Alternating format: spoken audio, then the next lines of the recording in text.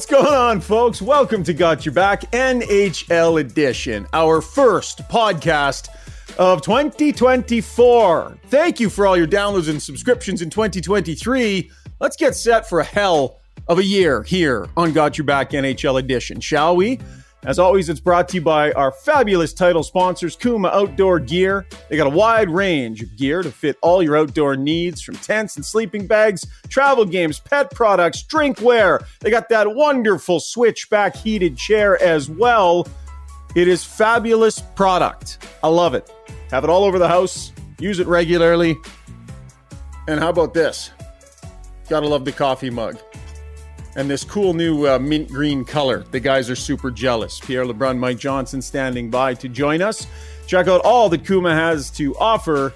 Experience luxury outdoors. KumaOutdoorGear.com is the website. Welcome back to the podcast, my friends. Now, big debate between Jason Strudwick and I, Johnny, Pierre, on how deep into the year you can say Happy New Year. And hey, hope your New Year's going great. Do you have a hard and fast rule, Johnny? We can start with you, because I can tell you Struds is straight up being rude to people. Straight up being rude to people, rejecting their Happy New Year's. You know what? I think Struds actually doing a service to people so that they don't have a social faux pas. I am from the school of Larry David. You have until like the third or fourth at Larry the latest. David. And that is all you get. After that, it's hello. If we're like 5, 6, 7 days in the year, it's the 8th today, Shoggy. I haven't seen you, since New Year's. I'm not going to say Happy New Year. It was a week ago. So much has changed. So I am Larry David. I am Struddy. Absolutely. I don't have time for a New Year wishes. Well wishes, sure. Hey, how you doing? Hope everything's going well, Pierre. I hope you're great. I don't need to say Happy New Year to your Pierre. We are way past it. January 4th, my cutoff deadline for sure. Also, I totally agree. And also, if you don't know who Larry David is or have never watched Curb Your Enthusiasm, I don't want to be your friend. It is good TV. It is. It definitely is good TV. And it's it's that quirky TV, and not a ton of people had heard about it, and then it's just one of those ones everybody absolutely has to watch. I'm with you, Johnny. I'm kind of in that like third, fourth, fifth range sort of thing. The one thing I'll say is that Happy New Year it's different than Merry Christmas or Happy Easter. New Year is a concept. It's like, I'm not saying I hoped your December 31st evening went well. I'm saying I hope your New Year and the days that have followed since have been joyous and good, and I wish you well wishes on those said days moving forward as well. Listen, I don't care how you interpret it. I don't want to hear it. I don't want to hear about January. I get how they freaking humbug. I know what you mean, but I don't need it. Absolutely not. Absolutely not. Pierre, you got the vintage look. Yeah, go ahead. Well, I was going to say, I can't believe you just referenced Happy Easter. I don't think I've wished someone a Happy Easter in about 30 years. But anyway, I guess that's a comment on me. There's not a lot of that. Yeah. Pierre, you got the vintage look going today. You got the old school Whalers in behind. You got the Les Nordiques there on the shirt. You're feeling a little vintage today, are we? Yeah, my wife got me this Nordiques t-shirt. It's kind of funny. There's a picture of me when I was 8 or 9 years old in Hearst, Ontario, where my late grandmother was really excited about the hockey sweater she got me for Christmas. And it was a Nordique sweater, except she didn't know I was a Habs fan. And my face, because I'm trying not to disappoint grandma. But yeah, that's a classic. I still have that photo somewhere. Fantastic.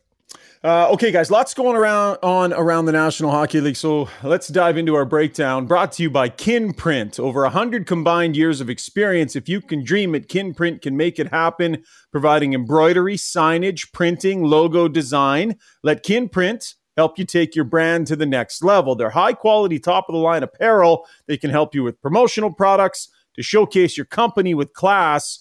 It's a great family company. See how they can assist you with your needs. Visit kinprint.ca.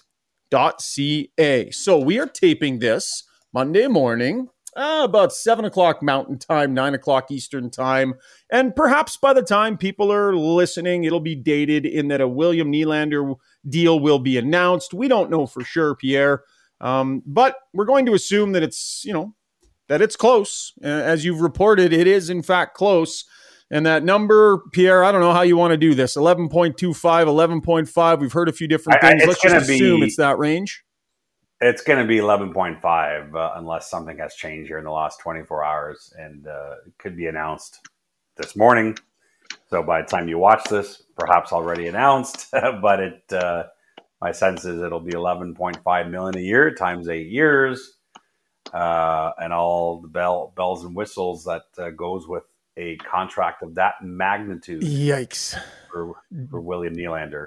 Johnny, that clap was for the agent? For welcome to the Wiserhood. Well done, sir. Well done. Yeah. Golf clap. Well done. Because you know what? We should celebrate moments when athletes, the bet on yourself is a bit of an overplayed term, but he was willing to forego the guarantee of a contract in the summer to prove how good he is, to get more leverage, to support that he last year was not a one-hit wonder and he could do it again. And he has done that and then some, and he is going to get paid. And the fact that he probably, we'll get into but he probably made himself an extra $20 million by how well he played in these last 3 months. So I give him full credit, and the agent as well. But that's a big number. And if it ends up being 8 times 11.5, whatever that is, at $92 million, that makes him, one of the highest paid wingers, or the highest paid winger in the NHL. That might be right, Pierre, ahead of Panarin now and ahead of Pasternak. But he's producing like he might be the best winger in the NHL right now, maybe on Kucherov, obviously, who's got a contract that exists. So what's fascinating to me here as we dissect this, my first initial reaction is, one, that's a lot, because I think that the first comparison would be like, that's more than Pasternak. He's not as good as Pasternak. Mm-hmm. Like, I think that's where the first place people will go. And I think that's sort of fair. I don't think he's as good as Pasternak. They're exact same, drafted together. They know each other very well, very comparable. But then there's how much better is Austin Matthews than him, because they're on the same team, that internal comparison, and how much he deserves relative to the internal comps on his own team. But I don't know, Pierre, like the 11.5, that seems like a very big number for an amazing player. And this entire conversation, it's not about selling short how great Nylander is. It's just, when you're talking this much money, Pierre, how do they get to that, if it ends up being 11.5, a number that big? Yeah, certainly. I think one of the impacts in this negotiation was that when Gary Bettman finally confirmed that the Board of Governors meeting in Seattle exactly a month ago, that the cap would indeed go up $4.2 million. I think that emboldened the Nylander camp to say, this is a conversation about the percentage of the cap and not so much just the AV, right? So, yes, he's going to end up making more than Pasternak, but the percentage of the cap is what you got to look at. Pasternak a year ago was negotiating on a cap at the time that's 82.5, and that they knew still that would go up 1 million to 83.5. Nylander is negotiating off a cap that's going up to 87 plus. That's the real life, world that agents and front offices live in. Percentage of the cap. Correctly. Yes. Yeah. And so I don't think the Leafs are announcing they think Nylander is better than Pasternak. What they're acknowledging is that those negotiations happen 12 months apart.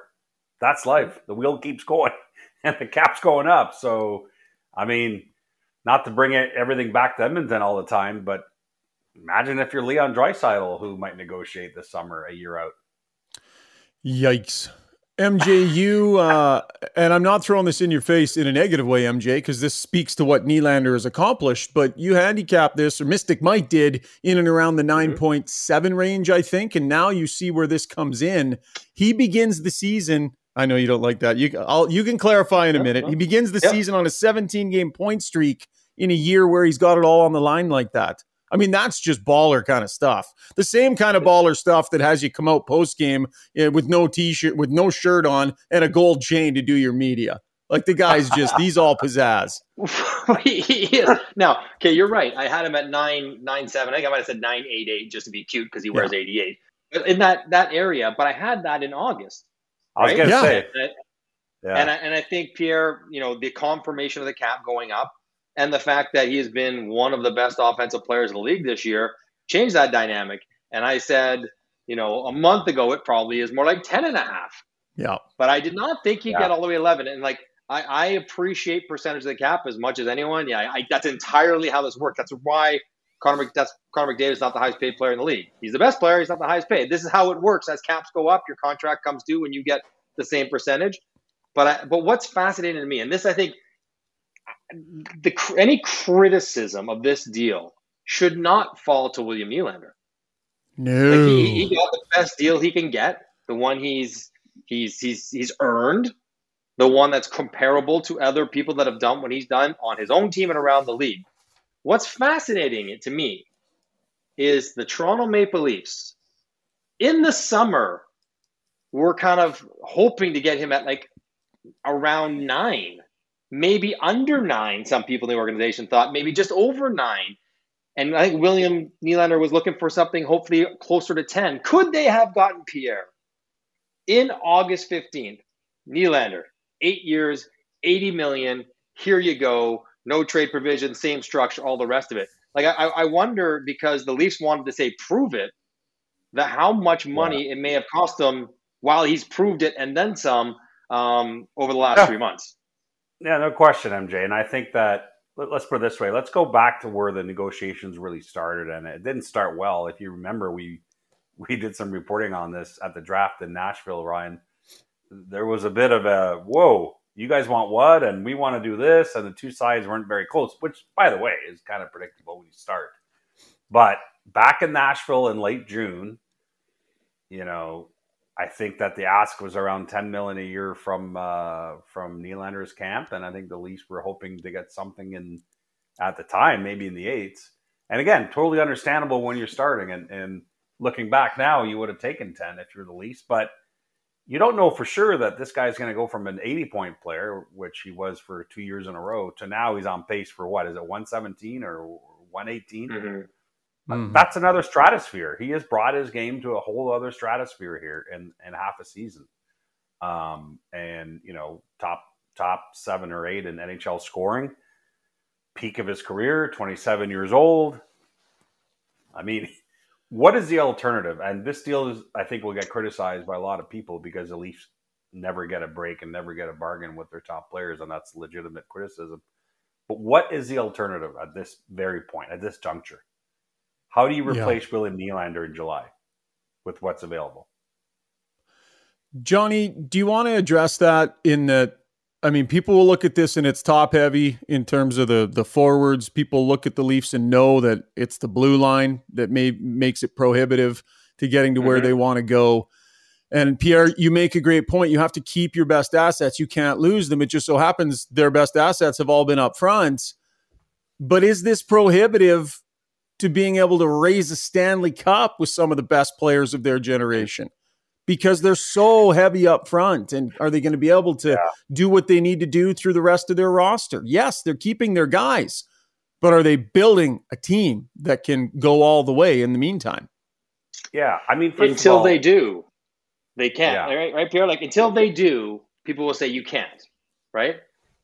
Would how many clubs around the NHL would take the Toronto Maple Leafs' success in the regular season in the last 5 years? They are one of the top 3-4 teams in the NHL. Now, I understand one playoff series and that's all that really matters.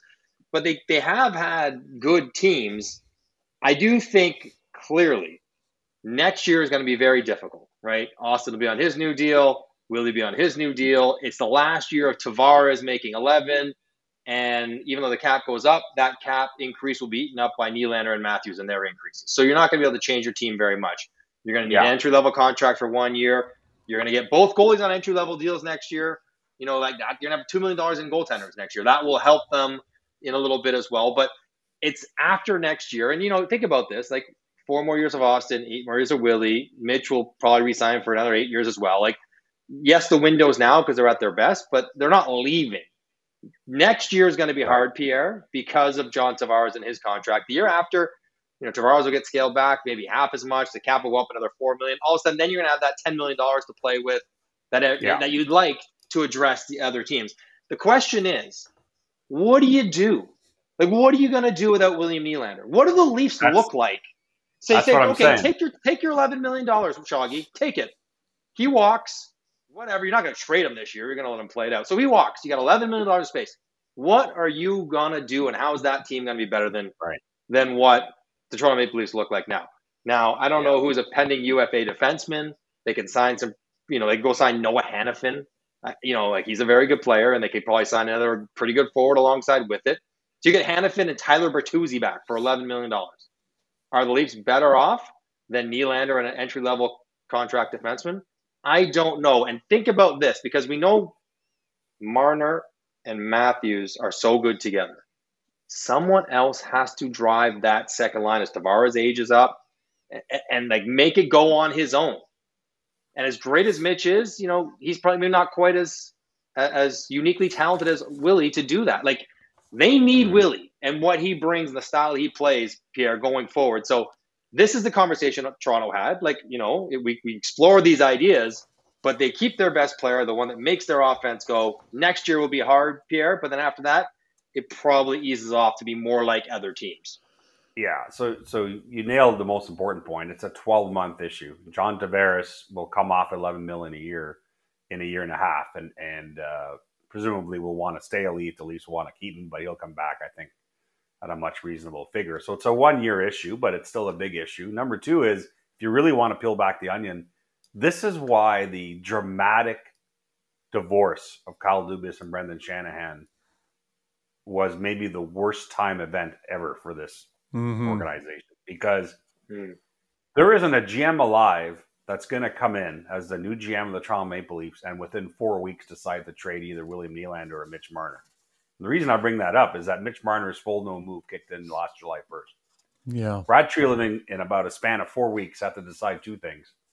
Am I getting rid of either Nylander, who I got to try and sign in the next 12 months, or am I getting rid of Marner before his no move kicks in? And I think 99% of GMs who just took over that job with this team that gets 100 points every year despite their playoff issues would have said, yeah, I'm not trading those guys. And that's fine. That's reasonable. I mean, I don't think as a new person I would have either, except that now you're in this very interesting situation, because with Nylander signed and obviously full no move for William Nylander, this extension, Mitch Marner now this summer, what happens with him 1 year out with 1 year left on his deal? And again, he's got the full no move. Mm-hmm. That's where the interesting situation is going to come up, especially depending on how the playoffs go. If it goes well, then my guess is Marner, probably plays ball and he wants to keep the ball rolling. The Leafs are getting closer and closer. But it's a gong show and all the heat. And Marner, it seems to take a lot of the heat every year the Leafs get knocked out in the playoffs. Is he like, you know what? Maybe I'm not extending. But then what? Doesn't mean you can trade him. So yeah. Wow. This whole thing has more layers coming at it. How about Mitch Marner and Leon Draisaitl? Same thing, same time, very similar scenario. My goodness. Except Leon has earned and deserves a $4.5 million raise per year. Right. Mitch maybe has earned a $500,000 to $1 million raise. The gap that Leon has earned and has been underpaid is so much bigger than Mitch's. But one other point about this is two things. One, you mentioned the no T-shirt thing. Part of what makes this contract good for William Nylander is he is that guy. He is a guy who doesn't seem quite as fazed by the noise in Toronto, as evidenced by this year. If anyone was going to be kind of bothered by the pressure and the heat and what's at stake, it would be Willie, given what was at stake with his new contract. He does not let this stuff bother him. He just lets it flow off his glorious hair and just rolls right off his back. He does not care. Yeah. I think that's important. If you're going to commit to a guy, this kind of contract and the expectations and pressure that goes with it, it's important, Pierre. Yeah. Well, think about, we had Mark Scheifele on this podcast, and I think Mark Scheifele, frankly, was more representative of most players in that situation. Mark Scheifele did not hold back, right, Ryan, when he said the relief that he felt when he got his extension done 1 year out. That was a big deal for Mark Scheifele. I think 90% of NHL stars are more like Mark Scheifele. William Nylander is a unicorn. William Nylander is UFA year, let's go. Let's go. Right. Giddy up. Bring on the pressure. Don't worry about the $80 million I've left sitting on the table. Like, that's okay. Yeah. I'm just going to throw down a 17-game point streak. I'm just going to hit the ground running with Shaggy, that. He's got points the in other every thing I would game say but is, 4. I know. So I think Austin Matthews next year. Oh, I wish I had written it down. It was in my Nylander piece from Thursday in the Athletic. But I think Austin Matthews' percentage of the cap when his extension kicks in next year is around 15%. Does that sound right, MJ? I think it's around 15%. Yeah, roughly, yeah. I mean, if I'm Leon Draisaitl, that's the society you live in. I'm just saying you're in the Austin Matthews society, so I don't know how you take less than 15%. You know? As podcast host, I'm stepping in here. I'm stepping in because you open the door to the Leon Draisaitl extension, which then leads to the McDavid extension, which percentage, we're not doing that. You know why we're not going to do that today, guys? Because we respect the Winnipeg Jets fans far too much. They're already screaming at us for going this long on the Leafs. We maybe should have started with them. This is all the Winnipeg Jets have done. Rattled off 6 in a row, points in 12 straight, played 3 games in 4 nights. Go ahead and win them all. You got the best goals against in the league at 2.38. 9 straight games allowing 2 or fewer goals. Number 1 in the NHL with a .718 winning percentage. Like, it's really been something, MJ. And when you watch the Winnipeg Jets play and you cross-reference these numbers, I mean, we probably should start talking about them as a cup contender here, legit. Yeah, I mean, what they're doing and the idea that the foundational piece of this Jets team is largely based on keeping pucks out of their net.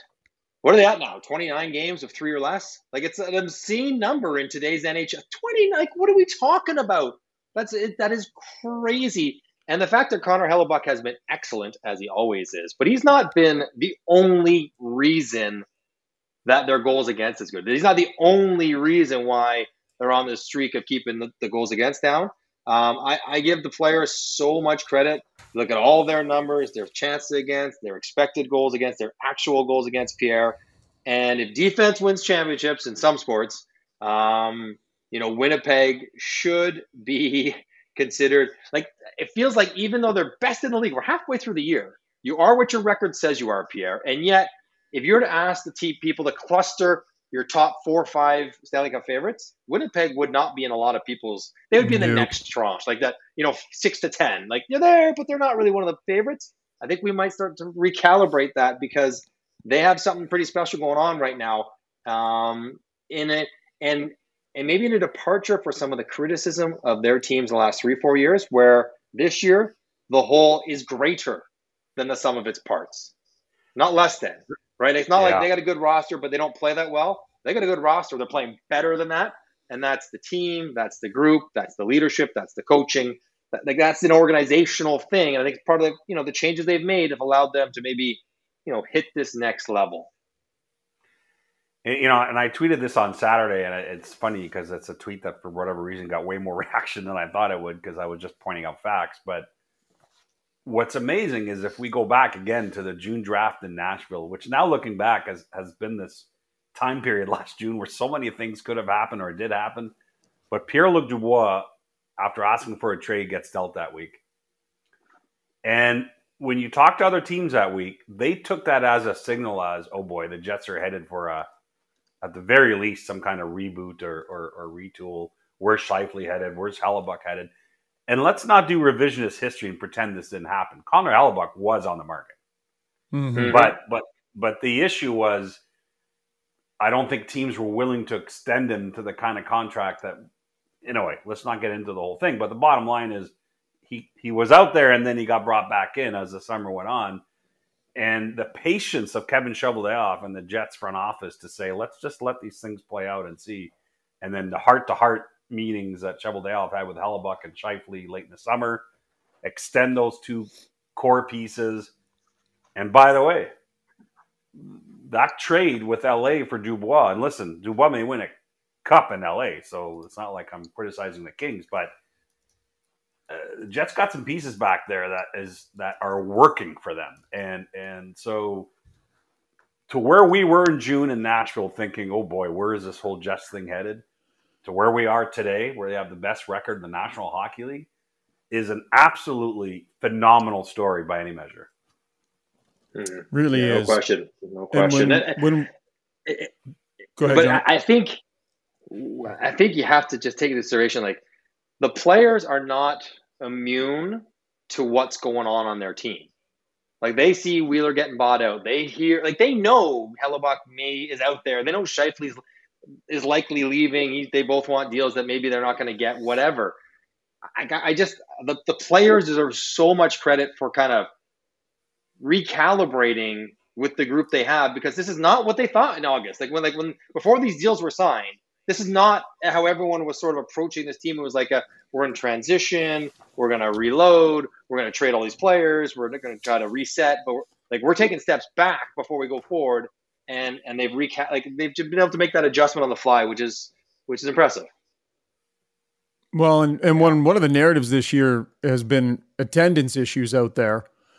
For the team to turn around and do this, I mean, if there were ever a reason for Jets fans to just bite right back in and buy right back in, this is it. Their star players re-sign and are leading the charge, and they are one of the, if not the best teams in the National Hockey League, and certainly in this moment they are. Pierre, you had a chat with Ken Holland. Nice resurrection here for the Edmonton Oilers. Chris Knobloch, a couple of significant winning streaks he's put together in his time. Became the random stat, first coach to coach his team to 2 7-game winning streaks in the first 25 games of his NHL coaching career. It's a little bit random there, but based on your chat with Ken Holland, that article is in The Athletic, he showed some sage patience there, I would say, by not overreacting. Yeah, and I think it's because part of it is it's near impossible to make a trade in October, and number two, making a trade when you're 2-9-1 is like the worst leverage ever. So I think Ken Holland definitely used his experience in that lowest of lows moments to try and not do anything stupid. And but he was forced into a coaching change, and one of the things that he reiterated, in our conversation, Ryan, was that they just felt as an organization that they couldn't go too many more games in the abyss. That if they were going to salvage the season, that was the moment that they had to, and they didn't enjoy making that coaching change. Jay Woodcroft's a good coach, but the results speak for themselves. However, when they had that little 3-game losing streak, Ryan, right before the holidays, one of the things Ken Holland said to me is that don't underestimate those back-to-back wins right before the holiday break in New Jersey and New York. He referred to them as character wins. They were down entering the third period in both games, and he said, A, to go into the holiday break in that frame of mind after those 2 wins, but B, those 2 wins got them to 500, NHL 500. And he said that he believed when they made the coaching change that getting to 500 before Christmas was paramount for them to try and then take on the next fight. It's interesting. So it's all sort of happened the way he had hoped from that moment on. And again, they're in a dogfight the rest of the year. I mean, they're in a wild card spot now, but they can't afford to regress. But I tell you what, I like their chances to make it over the other teams in that cluster right now in the Western Conference. Yeah, they're gonna. I think they're the favorite to make it for sure, Pierre. Although you're right, it's going to be probably tighter than they would want it to be. I think part of it, Shoggy, is again inevitable. They were way better than they were losing with, right? Like you could have gone behind the bench, and they probably would have done better than they had done with Woodcroft, right? Like they were just due for that. But I you know what? We all want action, fire, trade, bury, buyout, whatever.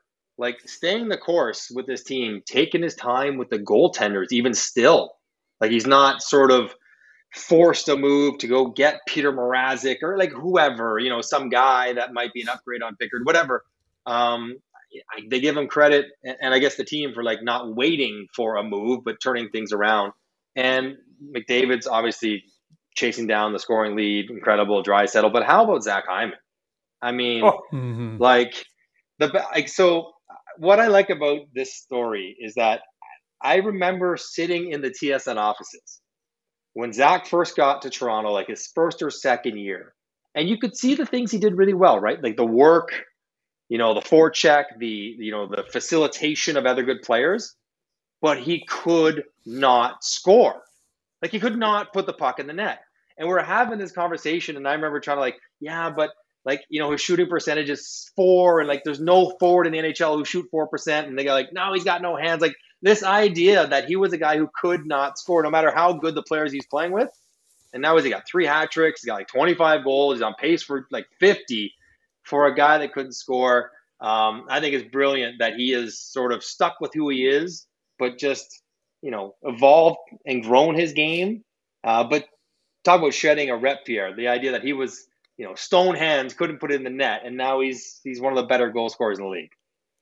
And listen, obviously Ken Allen deserves to be criticized on the Oilers front office for the Jack Campbell signing. There's no other way around it. That's been a complete disaster. But it should be mentioned in the same breath every single time that the other extreme of July 1st decisions for the Oilers has been the Zach Hyman signing, which arguably is maybe the best in a decade in free agency in the National Hockey League. I mean, that's how good that signing has been by any measure at all. And I get it. Maybe the contract doesn't age gracefully because of his age and the way he plays hard. Who cares? We're about to be maybe a year from it paying for itself anyway.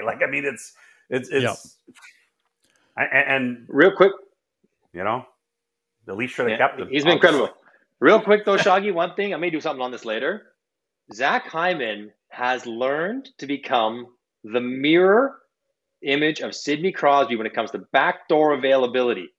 Have you seen, Sid goes down there, he turns the skate sideways, he's got a stick in front of it, he gives you all kinds of things that he can hit on the back door and he's going to tip it in. Zach, a righty, does the same thing all the time. He's back there and he's got to skate sideways. He'll take him off the hips, off the shins. He knows, here's the backboard, fire it off me. It's righty, lefty, not quite the same, but I watch him I don't know if he picked that up off Sid or it's just kind of intuitive, but Sid was the first one to sort of offer all those different targets. And Zach does the exact same thing, and he has really good passers throwing it down there, and most of the time it's on his stick. But I don't know how many bank in off his shins or his, butt or his hips or whatever. I just think it's interesting that he's kind of, mastered that little nuance on the back door like Sidney Crosby. Yeah, interesting to watch in Edmonton. And by the way, Chris Knobloch, I know the team was ready to turn around, but he deserves a lot of credit here. They're 17-6 under him. But Johnny, this is interesting. He's done things a little different here.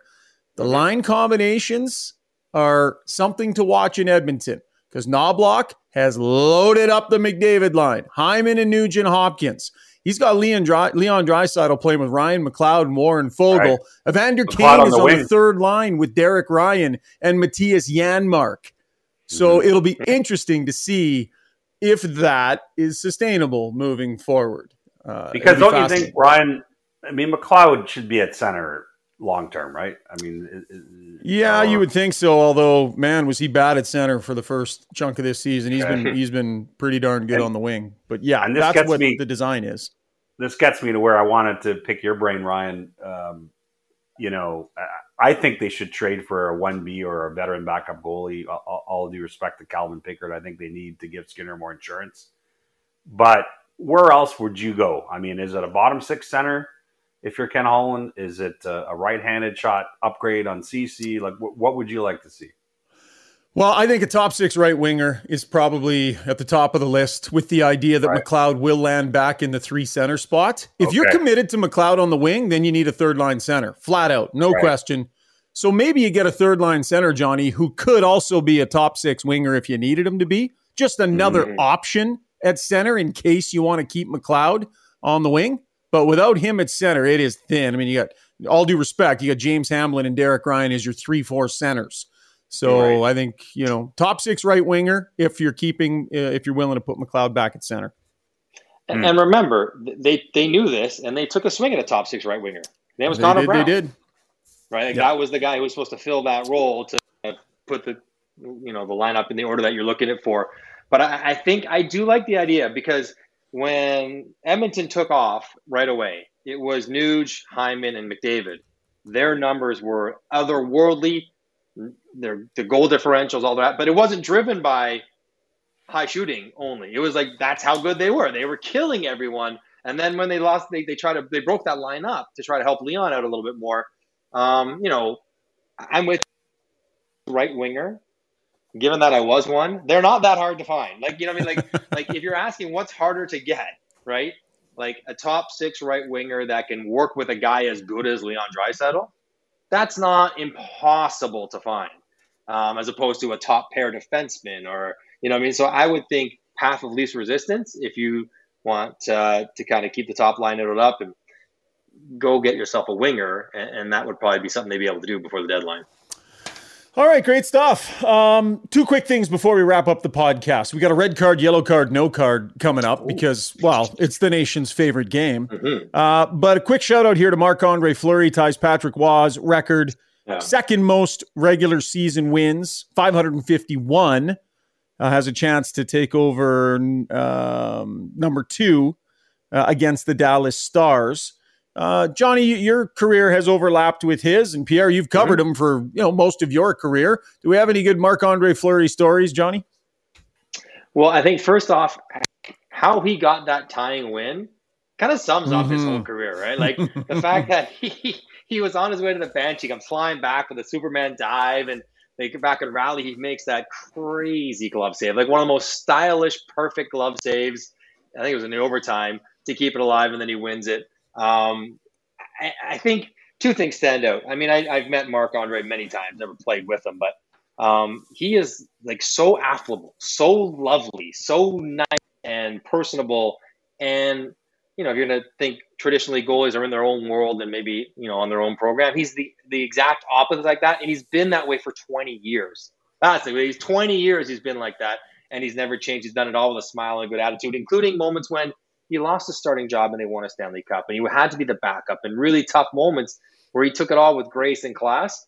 So yeah, that one always. And the other one that strikes to me is like, not that it would have derailed a career that's going to be a Hall of Fame career, but if you think back to the World Junior that he was supposed to, be the star of, and he ended up shooting a puck in off Patrick O'Sullivan and losing a gold medal. Like, from those sort of traumatic beginnings, he's carved out this incredible career. He's one of the best. But I love the way he got that win, because it was him in a nutshell. Not textbook. He's not a blocker of pucks. He's an athlete in there, Pierre, and he does it with great style and a smile to go along with it. Yeah, one of the nicest guys I've ever covered, ever. I mean, you described him perfectly, but such grace and a smile that lights up a room. I don't think that guy's ever had a bad day, despite, he's had some adversity, not only leaving Pittsburgh via the expansion draft, I think was hard on him, but then after finding this new home in Vegas where he's beloved, getting punted out of there, right? I mean, it's interesting the things that have happened to this guy, but I'll tell you a story of that expansion year in Vegas. I had written a piece that the Winnipeg Jets were going to mop the floor with the expansion Golden Knights, and that piece had made the rounds in the Golden Knights dressing room. I remember James Neal giving it to me pretty good. Marc-Andre didn't say anything, but in the hallway after I left the dressing room that day, in between games 1 and 2, I remember that Fleury's agent, Alan Walsh, was walking out with Fleury's wife, and she turned around and said, "Is he the guy who wrote that piece?" And I was just like, "Oh my God, please!" And we all had a pretty good laugh about it, but just an awesome dude, Marc-Andre Fleury. Good for him. Real interesting on the side, Shoggy, and we won't go down this road, but like, for the best on best in 25, he might even be in the conversation for Canada.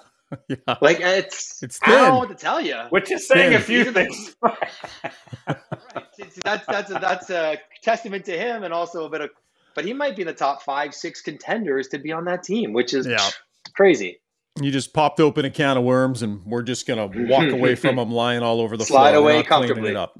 Because it is time for red card, yellow card, no card. Gentlemen, for this, we're going to go to one of the juiciest, most interesting stories in the National Hockey League over the last, month or two. I thought this one, because just the granular level that we seem to get detail on. I'm talking Cole Perfetti and Ryan Hartman. So Cole Perfetti takes a stick in the face off of a draw. Post-game, basically tells the media, yeah, he told me that he did it on purpose. If you will remember, Kirill Kaprizov got cross-checked, Brendan Dillon, and left the game. And the sense was Hartman did it for revenge. That's what Hartman told Perfetti. Yeah, I did it on purpose. Well, after Perfetti says that post game, Ryan Hartman then has a chance to have his say, and he goes, he was chasing me around, asking me if I did it on purpose, asked me a few times, and I said, I didn't not do it on purpose. And then kind of says, are things that we say on the ice really going to come out in the media? Like, should it be that way? Maybe it's just the kids these days. He feels that what went on the ice should have stayed on the ice, and that Perfetti was out of line for talking about it post-game. So I'm going to give you guys the opportunity to assign any cards anywhere you want here. Red card, yellow card, no card for either Cole Perfetti for saying what he said post-game, or Ryan Hartman for either the high stick or what he said. Johnny, you can go first, buddy. Okay, so I like to hand out multiple cards. I'm going red card, Ryan Hartman. Don't you dare say, oh, poor me. He told on me when he's not supposed to. How about you stop swinging your stick around at people's heads? How's that? All right? Not Perfetti, but he's been fined 7 times. So I don't want to hear him say, that's not fair. You can't do that to me. How about you stop hitting people in the head? You can't do that to them. So red card for Ryan Hartman for the actual clip.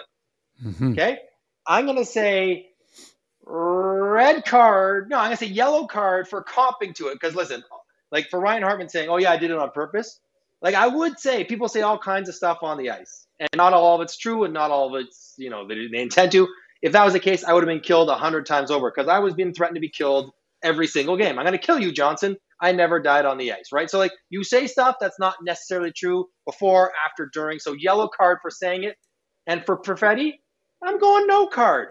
You got smushed in the face. If you want to say that the guy told you he was going to do it on purpose, when you have, a microphone that validates what you're saying, he's not making it up. It's not open to interpretation. He was mic'd up. The organization has heard Hartman comping this. So no card for Perfetti. You don't have to do it if you don't want to. You want to keep it on the ice, you can do that. But if you don't want to keep it on the ice, you don't owe that to Ryan Hartman. You just cracked your jaw open. No card Perfetti. Yellow for the comment. Red for any problem Hartman has with anything because of how many times he's crossed the line. So 2 red cards. Is this the first time ever we've given out 2 red cards to one person in one show? I think it might be. 2 red cards for Ryan Hartman from Mike Johnson. Pete? Yeah, I'll give a red card to Hartman as well. And the other thing about it, too, is that he knows that Perfetti's wearing the mic. The players in the other dressing room know before each game who's wearing a mic in those games. There's no excuse not to understand the fact that you're about to say something that the world may find out about. The guy's wearing a mic. So why are you being a dummy and saying that? So that's a red card for Hartman. And I'm not going to give a card to Perfetti because, we are still the worst sport for athletes being willing to share stuff compared to other sports in terms of drama and controversy. Bring it on. We need more of this, quite frankly, in the NHL. It was a story for a week and for a reason. So I'm going to go red card to Hartman for doing it because nowhere in the code of keeping each other honest out there does it exist that it is ever okay to stick a guy in the face as retribution for anything. That's not part of the code. You square up and drop your gloves. You deliver a hard hit. You get in a guy's face, but a high stick across the face when a player's bent over and vulnerable in a face-off, that is brutal. So I could give multiple red cards for that. I would, but only 1 red card per specific event. So he's got a red card there. The copping to it, I don't care. I think it's funny. If you did do it on purpose, you might as well tell the guy just to troll him a little bit too. I don't have a problem with the fact that he admitted it. And no card for Cole Perfetti on this. That's the one thing we all agree on. And guys, this is a he said. Hartman says it was in a different context. Perfetti said, but the audio exists. Pierre, what's it going to take to get that audio leaked? How can we hear that audio? We need to hear that audio. Over the NHLPA's collective dead bodies, I guess. Man, somebody sitting in the back of a broadcast truck somewhere knows the answer. All right, great job today, fellas. That's going to wrap up the podcast. Big thanks to our sponsors, Kuma Outdoor Gear and Kin Print as well. We're happy to be rocking and rolling again here in 2024. Another podcast coming your way next week. In the meantime, thanks for your downloads and your subscriptions. Keep an eye on our socials. Really appreciate it. It's been a fun ride here on Got Your Back, and it's going to continue. We'll talk to you soon, folks. Have a fantastic week. Happy New Year, Johnny? Happy New Year?